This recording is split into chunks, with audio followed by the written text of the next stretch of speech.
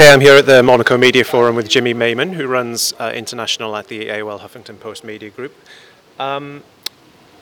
Jimmy, you've been expanding Huffington Post with several editions throughout the world. UK, France, Spain, Italy, Canada. I think you have 6 editions right now. Correct. How many editions do you want?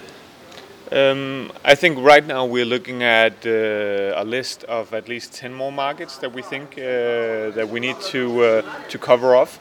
And then we actually have a second tier of market that we will consider, but that right now they're not at a stage where we think they're viable markets, economically viable for us to go in to right now. Because we're looking at a number of things when we look at a market. We're obviously looking at the audience potential, but also the advertiser potential, and to a certain extent also what kind of broadband penetration are we seeing. So if you take a market like India, very interesting market for us, but in terms of advertising spend and penetration in the rural areas, it is very limited. So India is on our list, but it's further down, but has a huge potential for the future.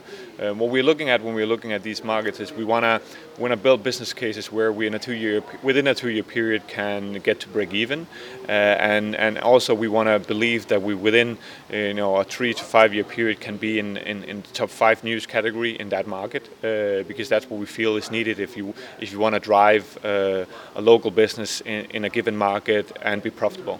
Okay, in many of the cases of rolling out a local edition outside of North America, you've chosen to do it in partnership with an existing old media brand like Le Monde in France, which perhaps surprised me a little that many of these old newspaper brands have already tried to do online for themselves. How were you able to convince them to go into partnership, and what are they getting out of it?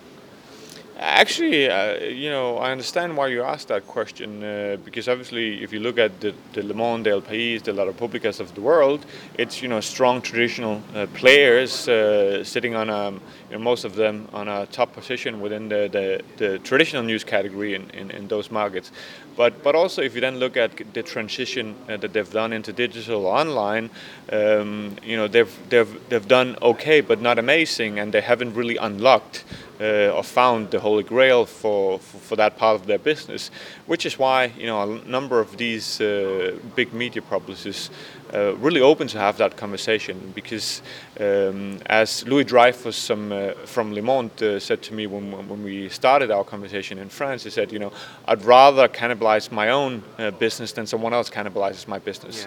Yeah. And on top of that, I'd like to kind of have the opportunity of getting those learnings and potentially apply some of those learnings across my other online properties. Yeah. Does that make the UK, for example, more difficult? You don't have a partner there, presumably because it was already a very competitive market where a lot of the newspapers already have their own comment portals. Actually, there has been interest from some of the players in the UK market to do a partnership after the fact. So as I said when I did my presentation, actually in Canada and UK, we were really trying to find out how should we approach the whole internationalization. So we launched it on our own because they were English speaking and because AOL had a significant presence in those markets. Because one of the things we're also getting from our partners is we can focus on hiring a very strong editorial team. We don't have to hire any back office people. We don't have to hire a sales team. And the same was the case in UK and Canada because AOL already had those things. So you could say AOL was our partner in UK and in Canada, but of course they're not a traditional news media player.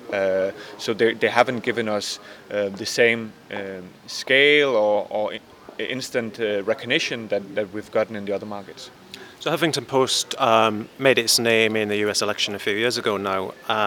US recently had another election. How did that work out for you? You launched, just ahead of that, you launched the Huffington Post Live video site. What did you see from that? What have you learned about what works and what doesn't in video? No, it's always super exciting for us when we have election time. As you rightly say, elections has actually been very important for the success of HuffPo's, because what we're always seeing is that we are able to cover it in a way that really attract a lot of people, engage a lot of people, because there's a lot of discussion going on our platform. And so just talking about from a traffic perspective, just on election day on our site in the US, we had more than 10 million UVs just in one day across our video offering, HP Live. We had more than a million people taking part. So yes, what we've seen is that we're on the right path with our video offering, and also that we're still able to attract huge numbers of people, and we haven't peaked when it comes to our traditional side in the US. That's at least what we feel. Really soon after AOL acquired Huffington Post, there was already some speculation that it wanted to sell it really quickly. In the panel that we just had, you said that there has been some natural interest from investors. Well, what's prompted that? Is it like just the speculation itself, or is AOL shopping Huffington Post? No, I think I can say for sure AOL is not shopping Huffington Post. Because I speak with Tim Armstrong, the CEO, on a weekly, daily basis. So he would tell me that. But there has been a lot of interest, and I think in the early stages it came down to a few comments Ariana made around the integration, and as you would expect, when you buy a business like this and integrate it into a big American corporate like AOL, of course there's a few setbacks, and I think at that point in time, that was what the press picked up, and why kind of they ran with that story, and no one went out and said no, that's not the case. But I can definitely say it's not the case. It's not in the cards. AOL is the owner, and we are trying to build a global media brand with the support of AOL. But of course, I cannot stand here and say someday AOL won't sell it if the price is high enough or they're a better owner. But right now, I think AOL is a good owner for HuffPost, and we'll keep it. So where are you with those setbacks right now? Have you ironed out all of the problems?